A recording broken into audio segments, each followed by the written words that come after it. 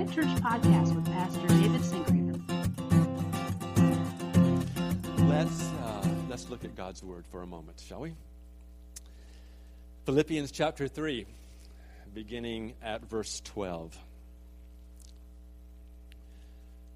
Not that I have already obtained this or am already perfect, but I press on to make it my own, because Christ Jesus has made me his own. Brothers, I do not consider that I have made it my own, but one thing I do, forgetting what lies behind and straining forward to what lies ahead, I press on toward the goal for the prize of the upward call of God in Christ Jesus. Let those of us who are mature think this way, and if anything you think otherwise, God will reveal that also to you. Only let us hold true to what we have attained. The word of the Lord. Pastor.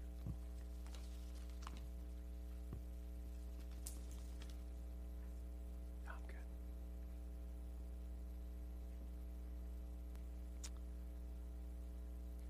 You know, starting something is easy, but finishing, that's really hard, isn't it?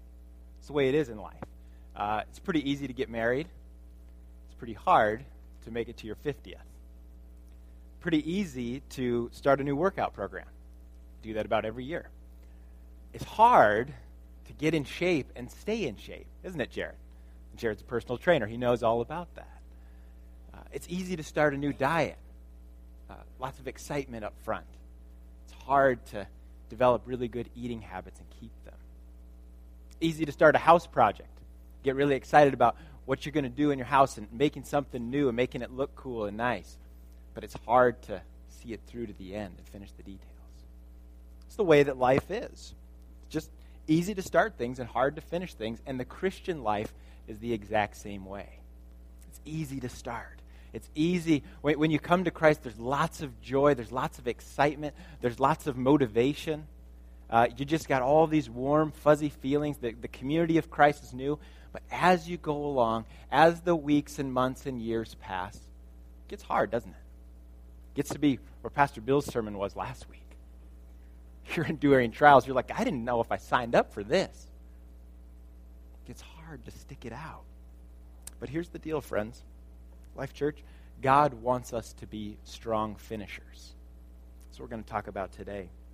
You know, my kids love the story of the tortoise and the hare. How many of you like that story? I think it's because we as a family just kind of tend to pull for the underdog. But for whatever reason, they like it. And I really like it because it says a lot to us about this Christian life and how we can finish well. You know, looking at the story, the hare jumps out to a great start. I mean, he's just so far ahead. There's no reason he should ever lose this race against the turtle. You know, he's way faster, way more gifted. But he loses for several reasons. I mean, he's arrogant. He thinks he's won the race from the start. He gets distracted, and he takes his eyes off the prize, off the goal, off the finish line. Ends up losing. And I think many Christians don't finish the Christian life well for similar reasons. We start thinking we've kind of just made it.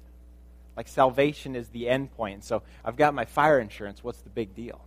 What do I need to run hard for anymore? I'm saved. That's about all I need. You know? Or they just get distracted. Aren't there some things in life that can distract us from running this Christian life? I sure think there are. I mean, there's just a million things that we could put our energy into, our time into, our emotion into, our passion into. Before long, we're not headed anywhere near Christ. The Apostle Paul wants us to be strong finishers. That's where he's going with this today. And here at Life Church, we as pastors, we would much prefer to have a church full of tortoise Christians than hares. You know what I'm saying? We would much prefer to have the people that are just kind of, you know, moving their flippers.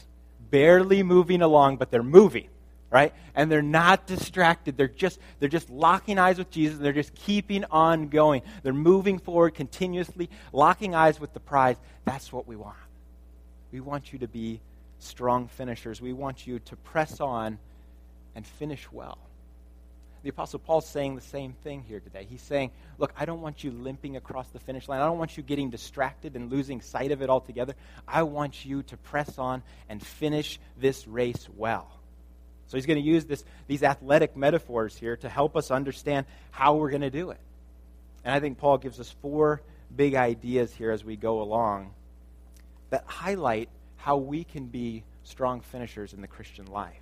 So let's look at it here as we go through our text. We've just got a few verses to cover, but they're so important for this Christian race that we're all running. Let's begin in verse 12 with point number 1. Paul says, not that I've already obtained all this or am already perfect. So he begins with kind of a disclaimer, right? He begins with saying, look, I'm not there yet. I want to just dispel any notions that you might have about me, because Paul was kind of a big deal. Right? He was a big deal to all these churches he's writing to. So he's saying, look, I haven't arrived yet. And that's the first point. Running and finishing the Christian life well, in order to do that, you have to realize and acknowledge that you're not there yet. That we haven't arrived yet. That we better not stop because we're not there. We haven't made it. We're not finished. We can't just call it quits. We can't just dial back our intensity thinking that we've already made it. You know? And I think a lot of Christians do this, that we've been following Jesus for a long time, and we just start to say, well, I'm part of this great denomination, and I've got this great pedigree that I can fall back on. My family's got this long line of Christians, and we've got this heritage, and I kind of been through catechism, or whatever we fall back on, and we just stop pursuing Christ altogether. Paul's saying, no, don't slack off. We're not there yet. I haven't made it yet. And here's the deal, friends. If Paul, the Apostle Paul, many Christians throughout the history of the church have said, if you weighed Paul on one scale, his passion, his fire for Jesus and the gospel, and you weighed the rest of the Christian church on the other scale, they'd about balance each other out. This dude is fiery for the gospel. This guy, there's nothing that stops Paul. And he's saying, I'm busting it. I'm pushing. I'm pressing on towards the finish. I'm not giving up. So if he's saying that, don't you think maybe we should push too? Don't you think we should keep running too? If this dude that's written half the New Testament is saying, no, I haven't made it yet. I haven't achieved this righteousness yet. I don't know Christ like I want to know Christ. If he's like, I'm busting it for the finish line. I'm locking eyes with Jesus. Don't you think we should be doing the same? Don't you think we should be saying, look, there's an ocean of God available. I'm going to press on. I'm going to push forward. I want to know Christ. I'm not going to stop running right now. That'd be the worst thing we could do. So point number 1 is don't let up. We're not there yet. We have to acknowledge that. We've got to press on. Which brings us to our second point, which is also in verse 12. Paul says, but I press on to make it my own because Christ Jesus has made me his own. So Paul's saying here, I'm pressing on. I'm pursuing this. But I do it because of something. I'm pursuing Christ, but I do it because of something. And he says, I do it because he first pursued me. This is a huge secret, friends. This is huge to your motivation to running this Christian life well. Paul's saying, I work for him because he worked so hard to get me. I pursue him because he pursued me first. I'm trying to take hold of him because he took hold of me. And Paul uses the same word to describe what he's doing, to describe what Jesus did for him. And no doubt Paul's thinking back to that time on that donkey on the Damascus road where he was going one way to persecute Christians, to drag them out of homes and lock them up. And Jesus came and said, knocks him off his donkey and says, you're mine. Literally took hold of him. And Paul says, I remember that. I remember how Jesus pursued me in my sin, and I haven't forgotten that. And that causes me to run hard. That causes me to press on. That causes me to not give up. And that should be the same with us, friends. That we would not get over what Jesus has done for us. This is a prayer of mine. It has been for years because I recognize in myself the proclivity to get over stuff, right? I like new things. I like things that sparkle and shine, and I like things that are interesting. And then after it's not that interesting, I just kind of move on to something else. We do this with everything. You get a new car, And for a while, you're like, don't touch it. Don't even breathe on it. The kids have to be like in plastic bags to sit in it, you know? And you're like, just don't ruin my new car because it's the kind of the new thing. And then something has to happen to it so you can finally relax, right? Somebody has to back into it, and you're like, oh. And then you're like, well, now I'm over it. Now I can actually use the thing and enjoy it. The kid has to spill milk in it or whatever in order for you to actually just get over it. But we do it with everything. It takes a little bit of time for some things, but we get over almost every new thing in life. And the same thing happens to our faith. You know, we start out and we're fired up about what Jesus has done for us. He forgave us. He gave us a new start. He gave us hope. He gave us life. And then after the years go by, we start thinking about all we're doing for Jesus.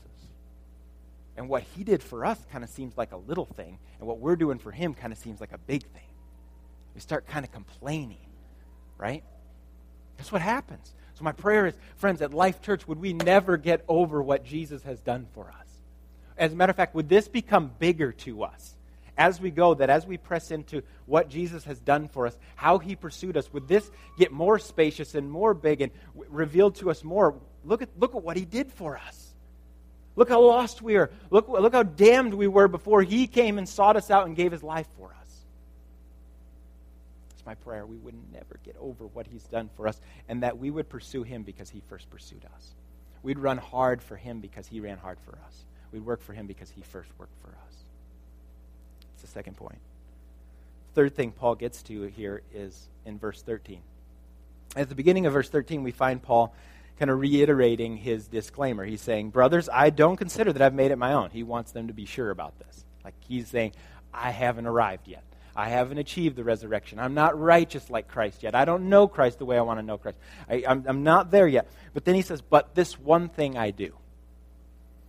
Now, how many of you know, if you're in a seminar with a guru that you really admire, or maybe you're at a workshop and they're talking about your favorite hobby or your favorite thing to do and you're passionate about it, and they've been really successful, and they're saying, look, here's one thing I do. How many of you are just writing that down, right? You're just like, I'm doing that. Whatever they're doing, I'm writing that down. And Paul's saying that here. He's saying, you want to finish well? You want to press on hard to the finish line? Here's one thing I do. And he says it. Forgetting what lies behind and straining forward to what lies ahead. Forgetting what lies behind and straining towards what lies ahead. Now, what does that mean? Was Paul somehow gifted with an ability to just totally mentally block out everything he'd ever done in the past? I don't think so. This doesn't mean like I actually can't remember anything that happened before today. It doesn't mean that. It means he's saying, I'm not letting anything influence me from the past. I'm not letting that have power over me. I don't pay any attention to what is behind me. All right? Now, this means a lot of different things for us today in this room. And I think it's a powerful statement in so many ways for many of us in different ways. For Paul, given the context here of what he's been talking about, the things he lost for Christ's sake, I think what Paul means here is, I don't pay any attention to the things that I gave up, that I left behind for Christ. I don't let that have any influence over me. I just don't even pay any attention to it. He's kind of saying, like, I shouldn't even be talking about it. It's so stupid compared to the surpassing greatness of knowing Christ. It's kind of like this. I'll try to give you an illustration to try to make this point a little finer. Let's say that I'm going out in the wilderness hiking on a fishing trip. And I got my pack, I got my stuff, and I'm going, plenty of water. And maybe I pack along a secret, Arizona iced tea, ice cold, maybe an Arnold Palmer, because I just love those. And going out for the day, and somehow I happen to meet Bill Gates wandering around. And Bill has come out too, but he's gotten lost. And he wasn't prepared. And he doesn't have anything to drink, and he's like dying of thirst. And he says, first of all, how do I get back out of here? And I'm like, well, we're miles in here. This is going to take a long time. And he says, well, do you have any fluids? I don't have anything with me. I'm going to die of thirst. And I say, yeah, I do. And he says, look, I'll give you half of my company for your Arizona iced tea. I'm like, my Arnold Palmer? The ice cold one? You sure you want that? You want my Arnold Palmer? And he's like, yeah, I want the Arnold Palmer. I'll give you half of Microsoft. And I'm thinking, I'd be a multi-billionaire, but that's my Arnold Palmer. the perfect blend of iced tea and lemonade. And I've just been counting on drinking it. I've been thinking about it all the way out there. And so I'm like, you're killing me here, Bill, but I'll do it. Okay, I'll do it. So I become an instant multi-billionaire. But then years down the road, I start to think about all those sips of Arizona iced tea that I could have had, my Arnold Palmer. I start to think like, boy, I really gave up a lot. I know I'm half owner in Microsoft and stuff, but I gave up a lot to get there. I mean, think about that. It was ice cold. It was just a perfect day. And then maybe I decide a few years later to write a book about all I gave up to gain half. And that's kind of how stupid it is. So Paul's saying, like, seriously, whatever I gave up to gain Christ, it's not even worth talking about. It's like garbage. It's like rubbish. Like, leave it behind. Don't pay any attention to it. Don't look back. Press on towards what's forward. That's what he's saying. He's like, I consider it rubbish for the surpassing worth of knowing Christ Jesus. He's like, don't you see what I gained? Don't you see how magnificent he is? Don't you see I'm included into royalty? He's given me everything. That's why Paul can say, I would gladly die to know Christ. It's greater to him. So I'm pressing forward to what lies ahead. I'm forgetting what is behind. Now, for you, I think that's what Paul's talking about here. For you, it might mean something different. Paying no attention to what is behind for some of you means paying no attention to what the enemy says about you and what you've done in the past. Because he will come, won't he? Some of you know this all too well. You know his voice. He says, you're pathetic. You're never going to be anything but the person that you were when you did that. You're just a loser. You're never going to get over that. Nobody else is going to ever forgive you of that, and you shouldn't forgive yourself. And you're just a slime bag, and he just comes and he just piles it on you. And Paul says, pay no attention. Don't look back. Look forward. Look forward. And as a matter of fact, why don't you remind the enemy of what's coming for him too? He doesn't like to talk about what's coming. He likes to talk about what's in the past. So Paul's saying, put up a big no fishing sign in the past and move forward. Don't think about it. Don't look back. Press on towards what is ahead. That's what he's saying here. For some of you, maybe it's giving up those pleasures. It's like the Arnold Palmer, the Arizona iced tea. You're thinking, boy, when I wasn't a Christian, I could do this, and boy, I really enjoyed that. And you kind of catch yourself daydreaming about your old life before Christ, things you gave up to follow Jesus, because he says those things are destructive to you. And Paul's saying, don't pay any attention to those things. Those things are rubbish. Those things are garbage compared to what you got. Shouldn't even be talking about it. It's just stupid. For some of you, it's notoriety or some sort of position that you gave up because you had your identity in this thing, and now Jesus says, now your identity's got to be in me, see? Your identity is in me, first of all, and that's where you take your identity. And so Paul's saying, don't look back. Strain towards what's forward. Press on towards the goal. Press on towards the goal. Which brings us to our final point in verse 14. He comes to the final encouragement for us to press on and finish strong in this Christian race. Paul says in verse 14, I press on toward the goal for the prize of the upward call of God in Christ Jesus. And he says, let those of us who are mature think this way. So Paul says, this is what it's going to be like when you're mature. I want you to be mature. That's what he's getting at here. But he says, press on towards the goal for the prize. We've heard the saying so many times, keep your eyes on the prize. That's what Paul's saying here. You want to finish well, you need to know what the prize is, and you need to keep your eyes on it. Or you're going to get distracted, and something else is going to become the prize. You're going to run after something else. This is all of Paul's fuel and motivation for his running here. It's all of he isn't just running after nothing. He knows what he wants, and he's pressing for it. He's driving for it. He's straining for something. It's the goal. It's the prize. You might say, we've been talking about this goal, this prize, what we're headed towards all day, but what exactly is it, Pastor Dave? Well, Paul has said it in verse 11, what Pastor Bill preached on last week. He said it pretty clearly in the prior verses. He says, I want to know Christ. I want to know Christ. He says it so many times. It's just obvious. This is his heart. This is his prize. This is his goal. He wants to know him now and in the resurrection life to come, where he'll know him perfectly, where Jesus comes back, puts everything right, and we're finally home with him. That's what Paul wants. He wants to know Jesus, and he wants to participate in the resurrection life to come when Jesus comes back and reigns as king. That's what Paul wants. That's what he is pressing for. That's his reward. That's the ultimate goal of his life. So perhaps the first question we have to ask today, or the biggest question we have to ask today, is this. If you don't get anything else, just ask yourself this question. Now, if you're not a Christian here, this doesn't apply to you right now. But if you're here and you're a Christian, is Jesus a prize to you? Is Jesus a treasure to you? Like he was to Paul. Jesus is what Paul wanted.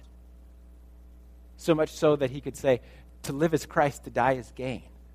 To be apart from the body is to be with Christ, which is better by far. He could say those weird things. He wasn't suicidal. He didn't have a death wish. He just loved Christ. He saw Christ as a prize. Do you see Christ as a prize? Is he a treasure worth giving up everything for? You know, Jesus, when he was on earth, told that parable of the buried treasure. He said, here's what it's like when you become a Christian. Paraphrasing a little bit. It's like a man that goes out and finds treasure in a field, and he immediately goes and sells all he has so he can buy the field and have the treasure. He'll give up anything to have it. Is that what is? That's one of the ways you know you become a Christian, is you feel like you found treasure. It's a lot more like finding treasure than it is like joining a club, becoming a Christian. You know you become a Christian if you feel like, I found a treasure. I've gotten a prize. And I'd give up everything in my life for it. That's why Paul can say, everything else in my life I consider it rubbish compared to the surpassing worth of knowing Christ Jesus my Lord. Is Jesus a prize to you? Because that's what Paul's saying throughout this whole section. He's saying, don't you see what I have?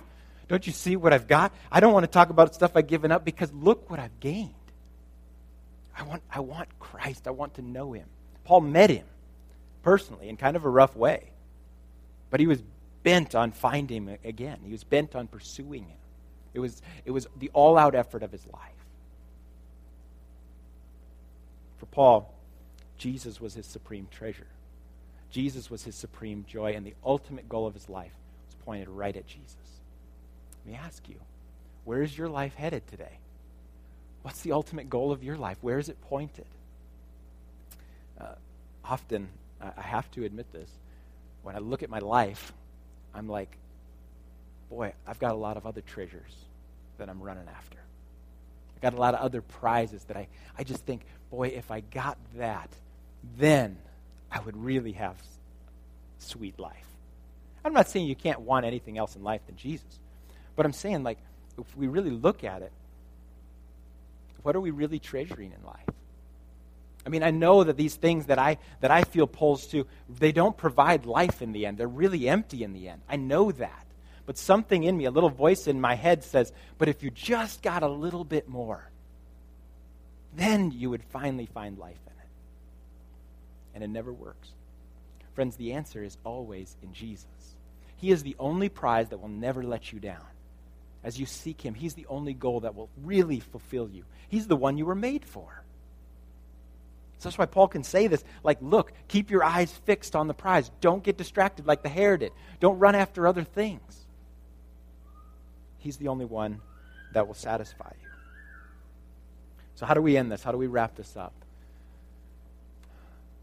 What does this mean for us personally to pursue Jesus Christ, to run hard into the finish line as Christians, and to find our life in Jesus? Well, I think it means a couple of different things. First of all, as N.T. Wright said, it means that we live, this is kind of the big overarching idea, we live in light of our future now. We get to start living the resurrection life now. We begin it now. We don't have to wait for Jesus to come back. We start living in light of our future now. This is kind of the unique thing about Christians, is Christians don't live in the present completely, and Christians don't live in the normal future perspective. Most people, if you ask them, they're looking forward to something in the near future. Maybe 10 years out, maybe 5 years out, maybe it's retirement, having this kind of a life, getting this cabin on the lake, whatever. And Christians are like, no, that's too short-sighted. I'm not looking at the 50-year perspective. I'm looking at the 50 million-year perspective, which sounds crazy to people, but Christians live in light of that all the time. We live in light of what it will be like when King Jesus returns and puts everything right. So this 50-year window or 40-year or whatever, 30-year, the short little breath of time you got, it doesn't matter as much as the long-term perspective. And so Paul's saying, lock eyes with Jesus and get that perspective so that you'll run well right now. That will influence everything about what you do today. So pursuing Jesus now, what does that look like? Well, it means we actually pursue him as the treasure he is. We pursue him as the prize that he is. And we start now. We want to know Christ. Right? That's Paul's goal. We want to know Christ. And so right now, that's the joy and privilege of our lives, is to start getting to know Christ. And I know this is hard. It's hard for me even to think, how do you get to know a God you can't see? Anybody ever struggle with that? How do you really get close to someone you can't see or hear audibly? At least I've never heard him audibly. But one thing I think happens here is we get a few lies from the enemy, and then our effort just goes down to almost nothing. And if you put that little effort into any relationship, you wouldn't have a relationship with anybody. You know? I mean, sometimes I got to really be honest with myself and look at it and be like, if I spent as much time, trying to get to know Christ as I do my wife, I wouldn't know my wife. You know? You got to carve out some time. So maybe for some of you today, it's just 15 minutes. You're just saying, all right, I'm going to set aside 15 minutes to start getting to know Christ. I'm going to throw in a little bit of fasting. Maybe I'm going to do some stuff in community. I'm going to get in a life group. I'm going to jump into a Bible study and start having other people help me with it. But really, it's just this heart set to say, Jesus is the goal. He's got to be the prize in my life. He's got to be the treasure. So I'm pursuing him with all I've got. We start now. This is not a burden. This is the joy and privilege of our lives. We get to know the one who loved us infinitely and pursued us first. Certainly beginning the resurrection life now also means, like Pastor Bill was saying, that we care and we have great concern about Jesus' name going to all the nations. Because what's it going to be like in the new earth? Well, every tribe, tongue, and nation will be there praising Jesus.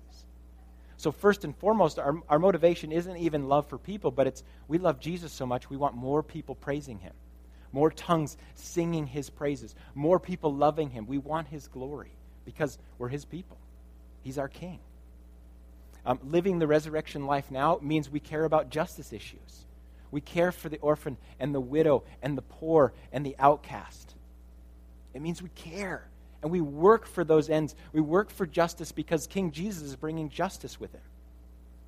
He loves justice. His heart burns for justice. And so we get started on those things now. We don't have to wait for him to come. We get started making the earth like it will be when he comes. It means we live in harmony with other believers and with all people. Christians are supposed to be the most socially tolerant people on the planet. We can love anybody. Why? Because Jesus said, love your neighbor as yourself. It doesn't matter what their sexual orientation is. It doesn't matter what their religious position is. We're called to love, period. No exceptions. We get to start that now. Because in the city of God, we will love relentlessly one another. We'll be in perfect harmony with everyone as God's people. Friends, this is your future. Life Church, this is where we're headed. So all I'm saying here this morning is, along with the Apostle Paul, do not give up. Don't you dare stop running. Don't you dare dial back your intensity. You need to press on to finish well. You were the joy to Jesus, and now he is the joy to you as you run after him. You were the prize to him, now he's the prize to you as you pursue him. Friends, starting is easy. All of us can admit that. It's finishing that's hard. So let's press on after him, and let's finish this race well. Amen? Amen. Let's pray. Heavenly Father, we thank you for your word. We thank you for your Holy Spirit that makes all of this running and pursuing you possible, that you give us your Holy Spirit to enable us to live out this new life that you've called us to live. We pray now, Father, that you would put in us a finisher's heart. We've started this race. Some of us may be distracted even this morning, and this is a little bit of an adjustment from your Holy Spirit for us. Some of us may be in here, we haven't started the race, and we're just considering Christ. And I pray that you would come in, Holy Spirit, and help us to begin. But that for all of us here today, you would anoint us to finish this race well. That not one person in this room would get distracted and fall away from the race. But that we pursue you, and that would be the joy of our lives to run after you till our last breath. In Jesus' name we pray. Amen.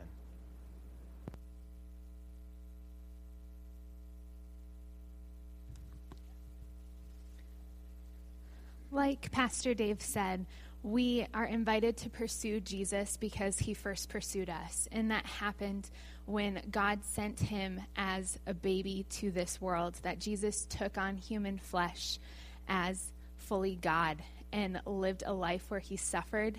And he suffered to the point of death on the cross, that he died. And if the story ended there, that would just be the end of it, and it wouldn't be good news. But the story doesn't end there. The story continues with Christ being raised from the dead 3 days later, that Christ was raised from the dead and that he ascended into heaven and that he is coming back, that Jesus promised to come back to return to his people, to rule in the new heavens and the new earth, and that he would set everything right. And so that's what we're invited into.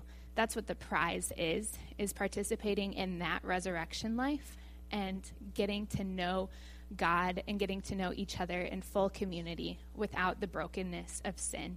And so if this is something that you've heard for the first time today, you're invited to respond to that. The prayer team will come up and you can talk with them, pray with them. If you have any other prayer needs, you can also come up and talk with the prayer team. So I will pray and the prayer team will come up, and if you aren't staying to pray with them, you are able to leave quietly. So thanks.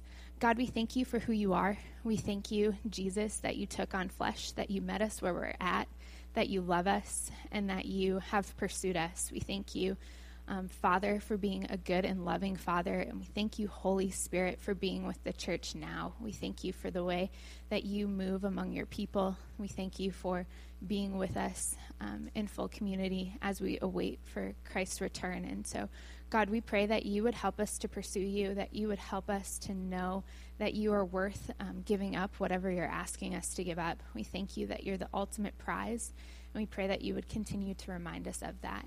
We love you, we praise you, and we pray all of these things in your mighty name. Amen.